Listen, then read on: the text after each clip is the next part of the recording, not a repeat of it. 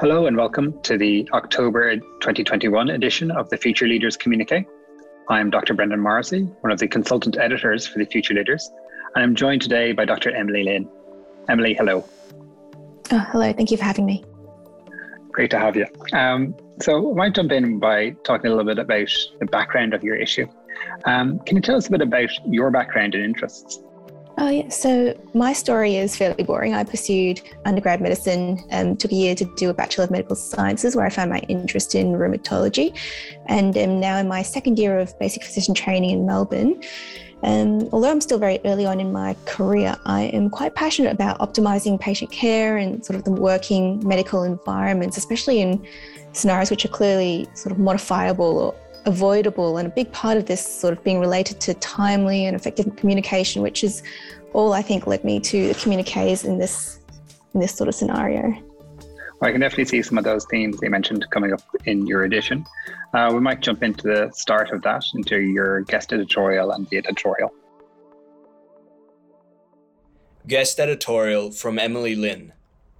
Welcome to the October 2021 edition of the Future Leaders Communiqué. In this edition, we explore the importance of communication, clinical accountability, and ethical practice at all stages of the health professional/patient relationship. These aspects of practice are raised in the case of Mr. W, an elderly Indigenous man diagnosed with metastatic cancer who died in acute and unexpected circumstances. At multiple stages of Mr. W's admission, his family made concerted efforts to be involved in his care and the healthcare decision-making process, as was appropriate in his circumstance. Unfortunately, Mr. W's family felt that they were intentionally excluded throughout the process and failed to receive any explanation or closure for months following his death. As junior clinicians, we often feel as if there is a race to learn as much as we can and master as many technical clinical skills as possible. However, training in the non-technical skills, such as communication, which may make or break a therapeutic relationship, is often only fleetingly addressed. Sometimes, patients and families who may simply want to know why they are being subjected to countless investigations and treatments are labelled as being difficult or refusing care. As a junior doctor covering inpatient wards after hours, we are often surprised that the patient becomes very obliging when the medical rationale is explained. Discussion about limitations of care, prognosis, and breaking bad news are frequently referred to and acknowledged as being important during our training as medical students and interns. As we progress through the junior doctor's journey, these skills are often taken for granted and are rarely practiced. In contrast, far more time and energy are spent towards learning and mastering the reading of an ECG or interpreting a blood gas result. Likewise, the ethically and morally complex clinical situations are often covered early in our education, often in the preclinical medical syllabus. These education sessions usually generate interesting theoretical discussions and highlight the emerging challenges in the ever-evolving field of health sciences. Despite this education, once junior doctors enter the clinical workspace, we often find ourselves underprepared to address these situations in practice. In this edition, we are joined by two experts who explore the concerns raised in Mr. W's case. Professor Michelle Leech, rheumatologist and Deputy Dean of Medicine at Monash University, discusses the complexity and lifelong need to continue developing communication skills and shares some of her own methods and valuable experience. Professor Justin Oakley, author and Deputy Director of Monash Bioethics Centre, explores the ethical concerns surrounding clinician accountability and importance of maintaining audits and incident records to review and improve ongoing medical practice. I hope this edition of the Future Leaders Communiqué will serve as a reminder of the importance of good communication and practicing with ethical integrity. Furthermore, I hope that our experts' words will inspire and prompt ongoing learning and development in all aspects of medical practice for our readers. Editorial from Brendan Morrissey. Welcome to the latest edition of the Future Leaders Communiqué. In this edition, we present a coronial investigation into the death of an elderly Indigenous man in hospital following a surgical procedure. The case raises important issues around communication. It allows us to reflect on how we as clinicians communicate, both with patients and their families.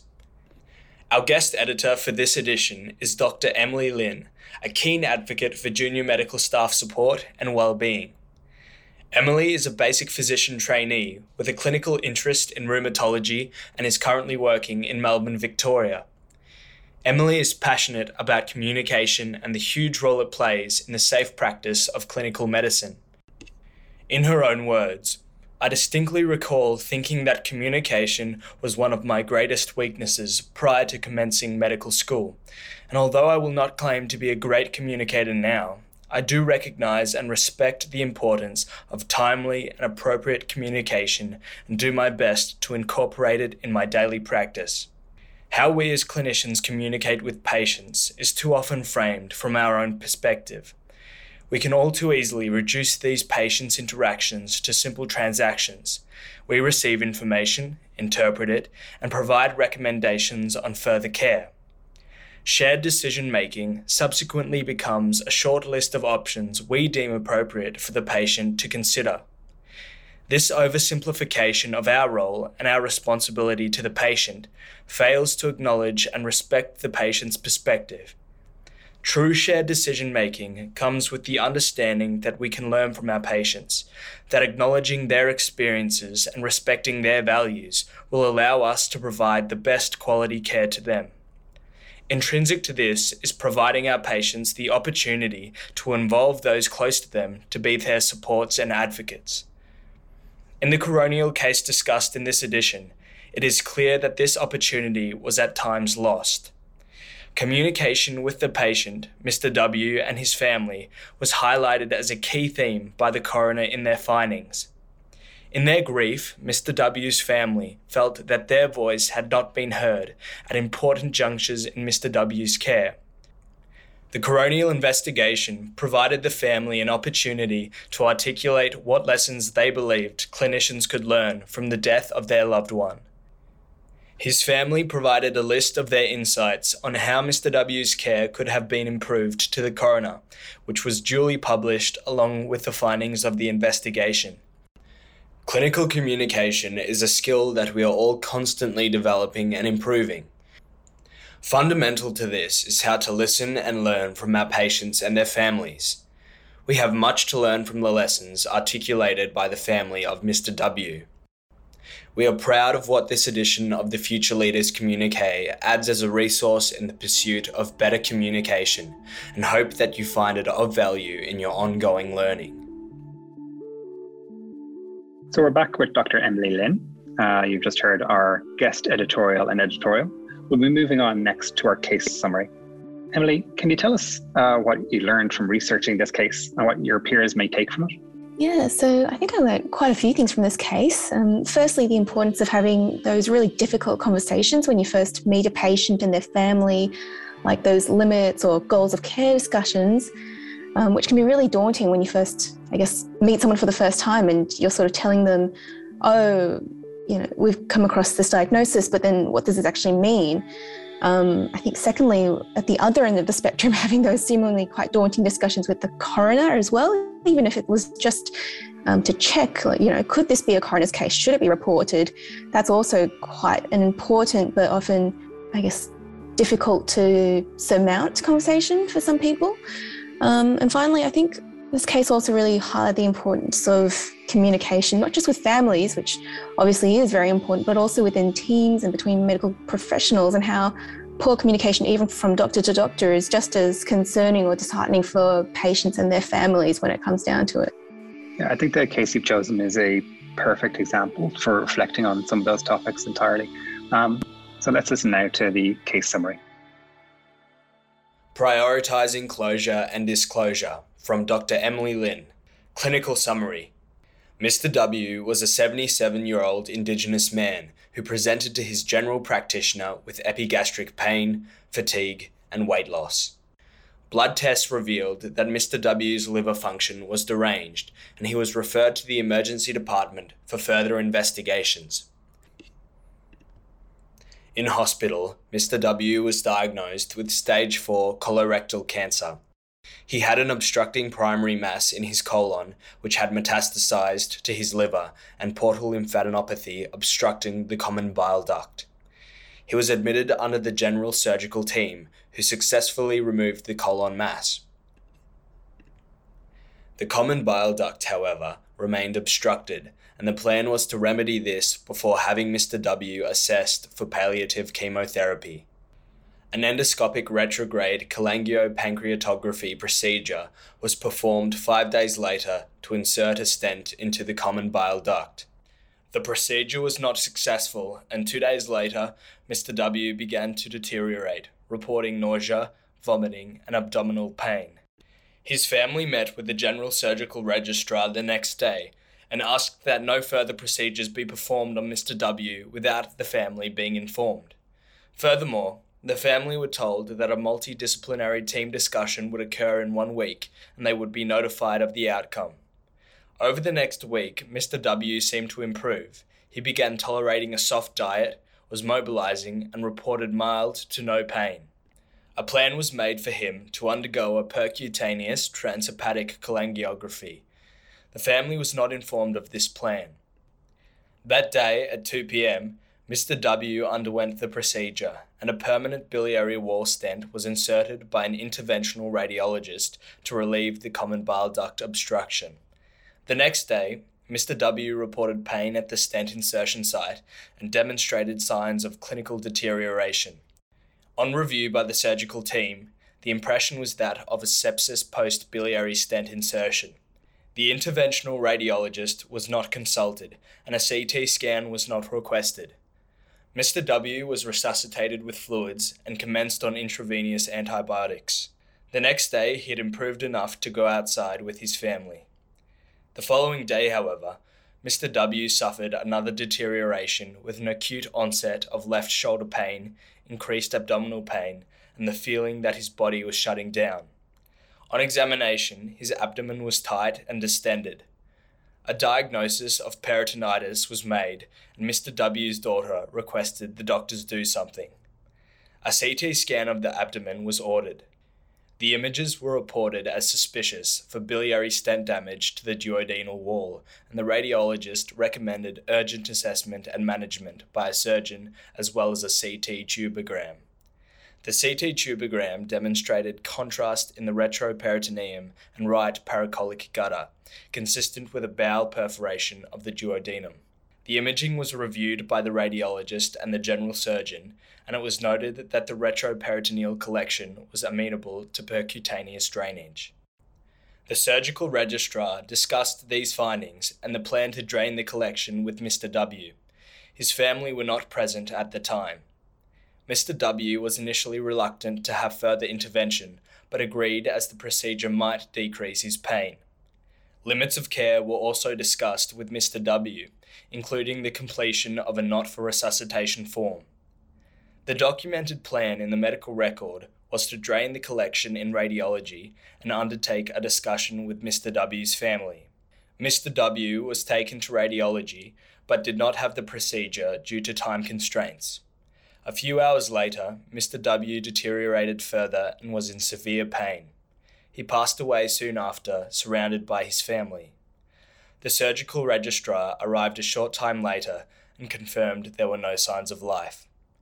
The intern was left to explain the circumstances to the family. A retrospective note by a surgical cover doctor who had assessed Mr. W a few hours before his death stated that family is around, aware patient is not well, hasn't been expecting this much of sudden deterioration, and that this was a non-coroners case. Despite this, the intern thought the death was reportable and discussed it with the surgical registrar, who agreed. 2 days later, however, the surgical registrar sent a text to the intern stating they spoke to the coroner, not reportable death.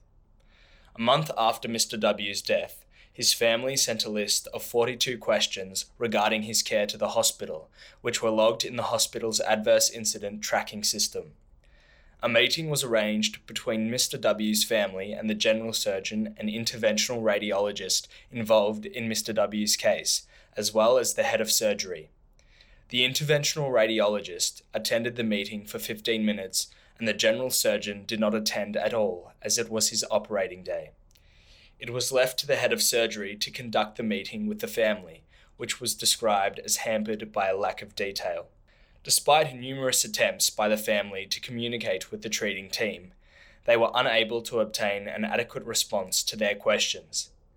They then lodged a complaint with the Australian Health Practitioner Regulation Agency and the Health and Community Services Complaints Commission.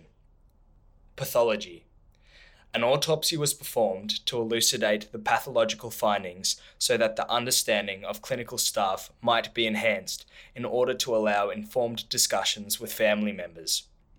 The following day, a doctor at the hospital signed a medical certificate of cause of death, noting sepsis due to retroperitoneal collection after biliary stent insertion. Investigation. The death was reported to the coroner by the Health and Community Services Complaints Commission.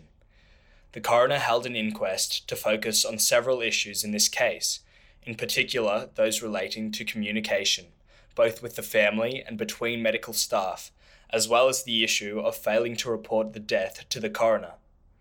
Examination of the documentation in Mr. W's medical record revealed that updates provided to the family were often remiss. Important discussions regarding the diagnosis and treatment of Mr. W were not conducted in the presence of or with family members. Further, despite the family being assured after the ERC had been done that any future procedures would be discussed with them, it was clear that this did not happen. Mr. W had gone on to have another procedure, a CT tubogram, and was consented for percutaneous drainage, all without notice to his family. Mr. W was notified of and consented for each procedure on the day of its occurrence. As such, he did not have an opportunity to discuss the matters with his family or gain their assistance in understanding the aims, risks, and benefits of each procedure.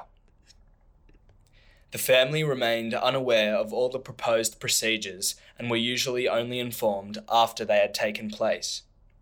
The coroner heard that the family felt they were ignored and excluded.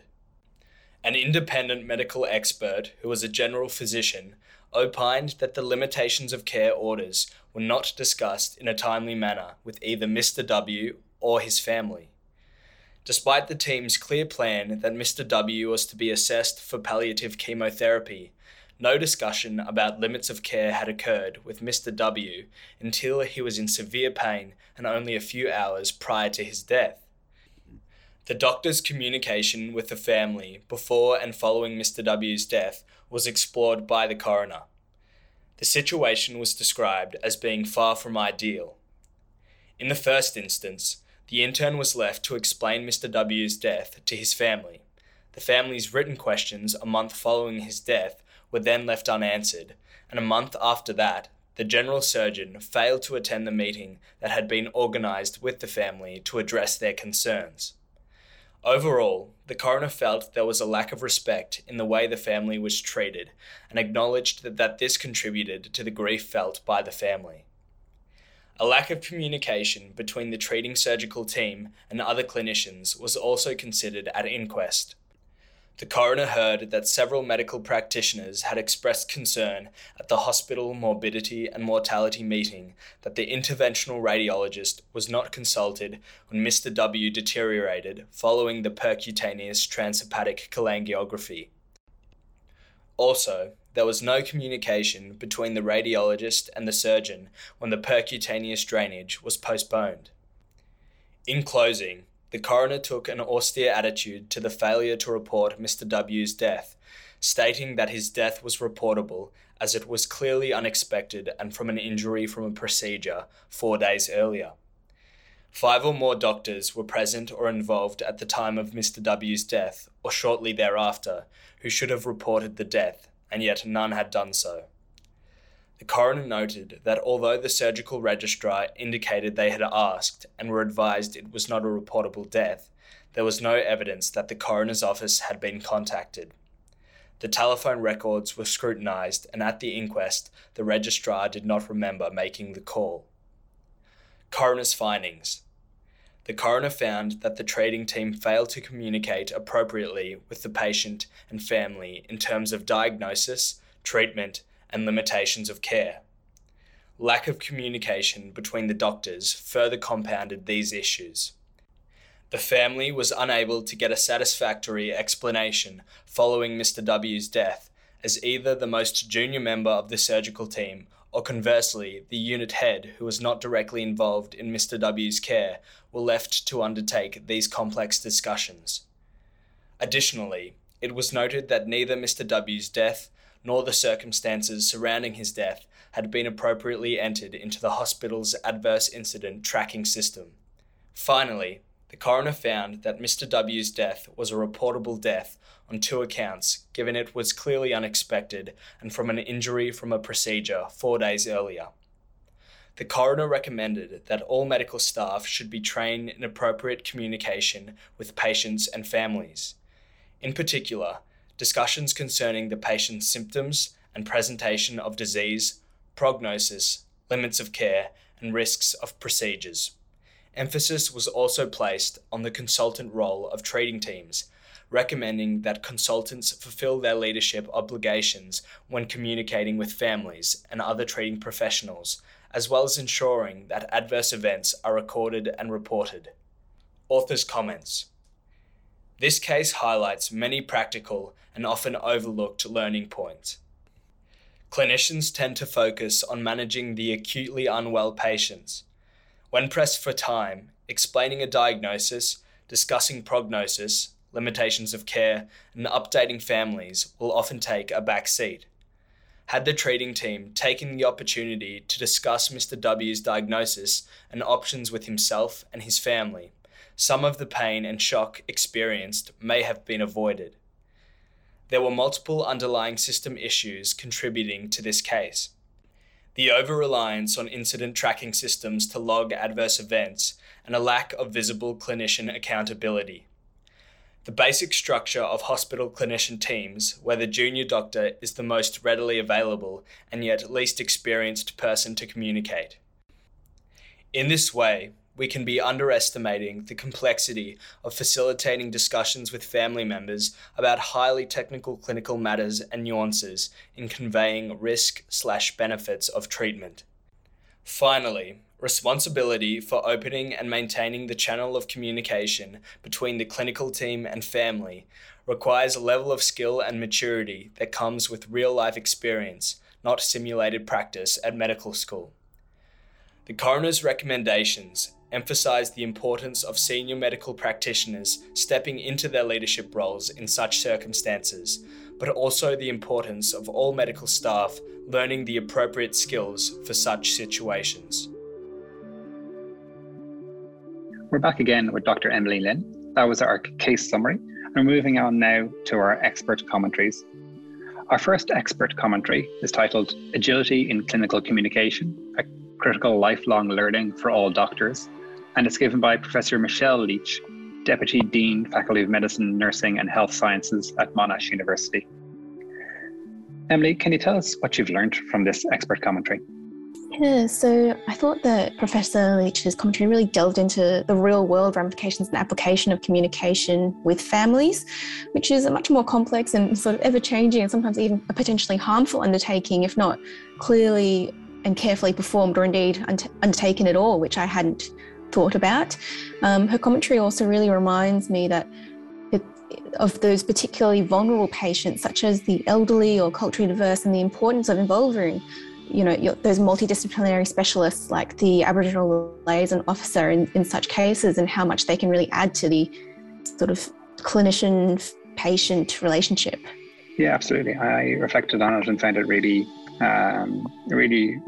resonated with my kind of day-to-day practice working in the emergency department. I think it's an excellent commentary. Mm-hmm. Your second expert commentary is from Professor Justin Oakley, Deputy Director of Monash Bioethics Centre. His commentary is titled The Ethics of Clinician Accountability in Healthcare Practice. With Professor Oakley's commentary, can you tell us what you've learned from it? Yeah, so I found Professor Oakley's commentary really interesting, how he sort of discussed the issues of clinician accountability and ethical obligation, as well as the use of incident tracking systems to monitor if indeed clinicians are meeting the standard that they have been trusted to uphold. Of particular interest, he also explored, the patient's moral entitlement to information from not only a consent point of view, but also in order to respect the patient's autonomy, regardless of the realistic options that are available to them, which I found really very interesting as well. Yeah, absolutely. It really gave me pause for thought, coming at it from the patient's perspective and their access to the information that we collect about them. So let's listen to both of those expert commentaries now. Expert commentary, Agility in Clinical Communication, a critical lifelong learning for all doctors, from Professor Michelle Leech. Communication as a key skill is stressed as a high priority at every year level in every medical course nationally, and I'm sure globally. Understandably, the clinical and procedural skills and immense knowledge that go with being a registered medical practitioner often create a sense of urgency for students, especially as they prepare for exams. Basic communication skills can be assessed in standardized examinations, and simulated scenarios can be used to assess some more complex skills like breaking bad news. However, it is often hard for medical students to fully appreciate that communication is a very complex cognitive skill in healthcare, one that often gets us into trouble and, far more importantly, has the potential to harm our patients. Ultimately, the patient is the center of our medical universe. The priorities for each patient vary and require adaptation, flexibility, and a fine-tuned sense of the patient and family's understanding and feelings about their progress. Just recently, we had a patient in our unit who very rapidly became unwell on the background of an established serious disease. After she had been transferred to intensive care and we had some sense of what was happening, I said to my wonderful and highly competent registrars, all outstanding communicators, that I was going to ring the patient's family and talk to them. I explained that I fully trusted their ability to communicate, but it was my habit, whenever I was worried that a patient could die, to immediately ensure that a connection with the most senior member of the team was established. Other members of the team can then participate and augment these connections and channels, even down to the most junior member of the team. There is no prescribed communication frequency when a loved one is dying under mysterious or unclear circumstances, but the channels of communication must be open and clear. We can adjust the dose, the frequency, and type of communication we provide as the situation changes.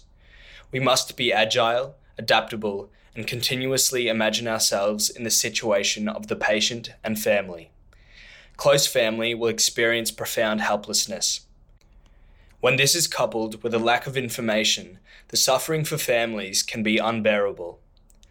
The history of Mr. W's final illness and his family's experience is heartbreaking. His personal stoicism and his culture made him especially vulnerable in the hospital setting where, sadly, mistrust of institutions and ongoing racism in healthcare culture continues to affect the quality and experience of healthcare for Indigenous people. This gentleman, more than anyone, needed the advocacy and connection of the hospital Aboriginal liaison officer. He, his family, and his culture are not separate entities, but one whole that must be considered together. A whole of family meeting with appropriate cultural supports is even more crucial here. I would be guided by the ALO and nearest family about the when, with who, how, and how often of communication in this context. I write this not as a real expert, but as an older clinician who has made many errors myself and no doubt been less than adequate on many occasions and for many reasons. At any one time, even in most acute ward settings, there are one or two patients of immediate concern. As soon as we feel worried, we should recognize that and start to think about who needs to know of our worries and how we are going to communicate these clearly and compassionately as soon as we can. Expert commentary, The Ethics of Clinician Accountability in Healthcare Practice, from Professor Justin Oakley. This case raises significant ethical concerns regarding communication, consent, and accountability. I will focus mainly on the clinician accountability issues. Those who become clinicians are selected from the rest of the community and are given extensive training to carry out various procedures which others are not allowed to perform. This monopoly of expertise and service provision that clinicians are entrusted with creates a reciprocal ethical obligation for clinicians to allow and indeed to assist the community to determine whether the services being provided by clinicians are of the required standard. The recording and auditing of adverse events and near misses are crucial ways for health service providers and the community to monitor whether the healthcare being given is falling below the requisite standard which clinicians have been entrusted with providing. However, the coroner highlights how, in this case, the inadequate use of the adverse incident tracking system employed by the health service constituted a failure to meet their obligations to Mr. W and his family and to the broader community. Neglecting to record in this tracking system highly relevant details, such as the complications of the endoscopic retrograde cholangiopancreatography procedure performed on Mr. W and his subsequent death, fails to take seriously the accountability obligations of healthcare providers to patients and the broader community, under which healthcare providers are granted a monopoly of expertise on the provision of such services in the first place. Properly recording such details is ethically significant for another reason. Information about adverse events and deaths can help to prevent harms to future patients who might find themselves in similar circumstances. Indeed, there is a strong argument that such incident records should be made available as part of the process of seeking informed consent, when patients regard such details as relevant to their decision about consenting to a particular procedure being performed by a specific clinician at a particular hospital. According to a standard account of informed consent, the information which must be made available to patients includes information about the significant risks associated with the procedure, along with information which the patient would regard as material or relevant to their decision. The risks involved in undergoing a procedure will vary according to which clinician performs that procedure, and so information about clinician performance can plausibly be viewed as another type of risk information. For example, there are varying complication rates between surgeons performing endoscopic retrograde cholangiopancreatography procedures. If a patient regards their surgeon's complication rate for ERC procedures as relevant to the decision about whether to consent to this surgeon performing the procedure, then details about this surgeon's ERC complication rate should be provided to the patient, along with contextualizing information as part of the informed consent process. Incident tracking systems, when properly used, can contribute important details for systems which monitor and report performance information on individual surgeons. It is sometimes argued that autonomy is all about choice. That the failure to make a surgeon's performance information available to patients does not involve a failure to respect patient autonomy, because many patients in countries with national health schemes, such as the United Kingdom and Australia, do not have an opportunity to choose which surgeon would perform a procedure on them, and so would not be able to act on such information. However, being in a position where one is unable to act on risk information does not remove one's moral entitlement to such information. A commitment to respecting patient autonomy is not only about helping patients to make informed choices between different interventions or therapies and respecting their choices. It is also about helping patients to understand what it is they are consenting to, even when there is only one clinical option available to them. Suppose, for instance, that there was only one effective medication available to treat a particular clinical condition. It would clearly be implausible for a clinician to argue that you are therefore not morally entitled to information about the side effects of this medication.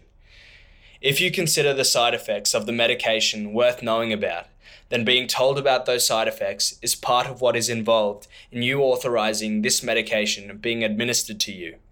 Similarly, the fact that the design of a particular healthcare system precludes patients having the option of choosing a different surgeon from the one allocated to them for the procedure does not imply that patients in that system lack a moral entitlement to information about the risks of this operation when performed by this particular surgeon.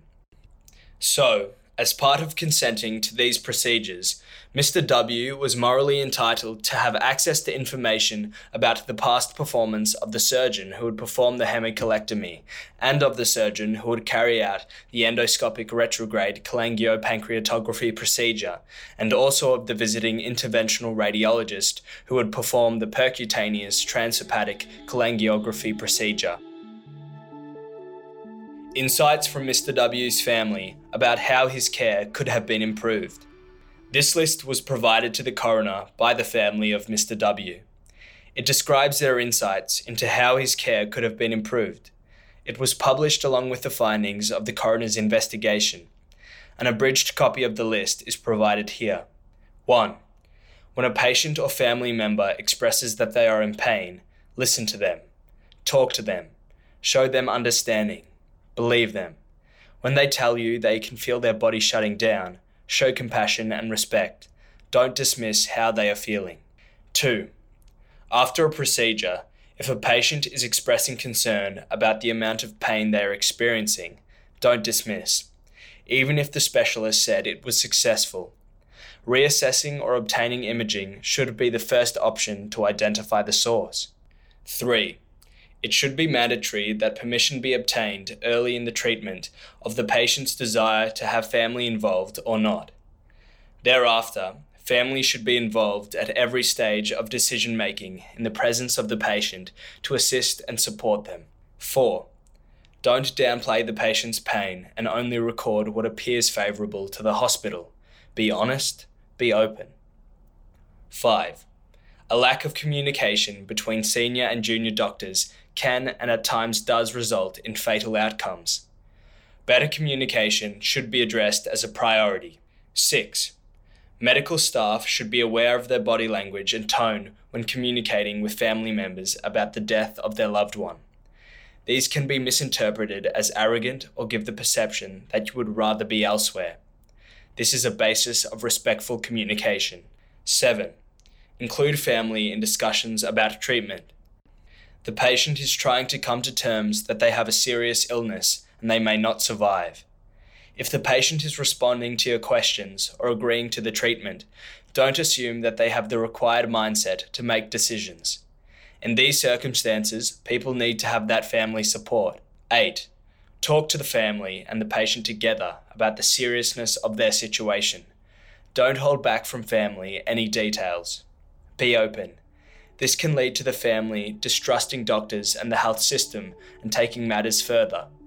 There should be no surprises for family, and family should not have to find out other significant details in reports and other documents after the family member has passed away.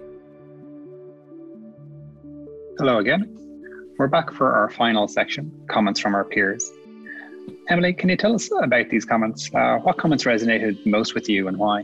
Yeah, so I think all of our peer comments resonated quite strongly with me. There's a very, strong theme of communication. But I think the one I would have to pick would be the case reminds me that the work we do as a medical team is for our patients, and so their wishes and needs must be respected. And the reason I picked this one is because I think regardless of what we think is best or most important, ultimately it is what the patient wants that matters. Yes, we can help guide them, provide them with all the relevant information to their situation, explain what their options are, but ultimately they can make their own decisions regardless of whether or not we agree with them or not. And I think it is sort of going back to our expert commentaries as well, basic human right to be able to do this. And if we forget this, then we probably haven't listened to our patients properly and we haven't respected their basic rights and needs. And then I guess we have to wonder what we are doing and in fact if we are helping the patient at all. And I think ultimately this does bring me back to sort of a full circle back to why we're in medicine and why we chose to pursue a career in medicine in the first place and what our ultimate role is, which I think is not essentially to make spectacular diagnoses or prescribe revolutionary treatments, but simply to help the person that's right in front of us then and there. Yeah, absolutely. I couldn't agree more. I think the patient autonomy is paramount. And I think that's a perfect lead into the end of our edition. So here's our next and final segment, the comments from our peers. Comments from our peers. 1. The case really highlights the importance of having open, honest, and at times difficult conversations with patients and their families. 2. I've definitely had times when I've arrived home from a busy day and thought, oh no, I didn't call a patient's family. The commentary definitely makes me think about the consequences of that seemingly small omission. 3. The case reminds me that the work we do as a medical team is for our patients, and so their wishes and needs must be respected. 4. This case is a stark reminder of what can happen when communication may not be sufficiently prioritized by a team. 5. It is too easy to undervalue the role of family in a patient's care. Recognizing and respecting their role is vitally important to achieving holistic patient-centered care. 6. This case highlights the importance of working with experts such as Aboriginal liaison officers to provide culturally appropriate and safe care. So that wraps up the October 2021 edition of the Future Leaders Communiqué. I'd like to take this opportunity again to thank Dr. Emily Lin for curating an excellent edition of the Future Leaders. I hope this edition helps you in reflecting on your own practice and hopefully evolving your clinical care. It certainly has mine. Remember, you can find our latest editions and subscribe to the Future Leaders at www.thecommuniques.com. You can also find our sister editions, the Residential Aged Care Communiqué and the Clinical Communiqué at the website. Otherwise, we'll see you all again for our next podcast edition. Thanks for your time.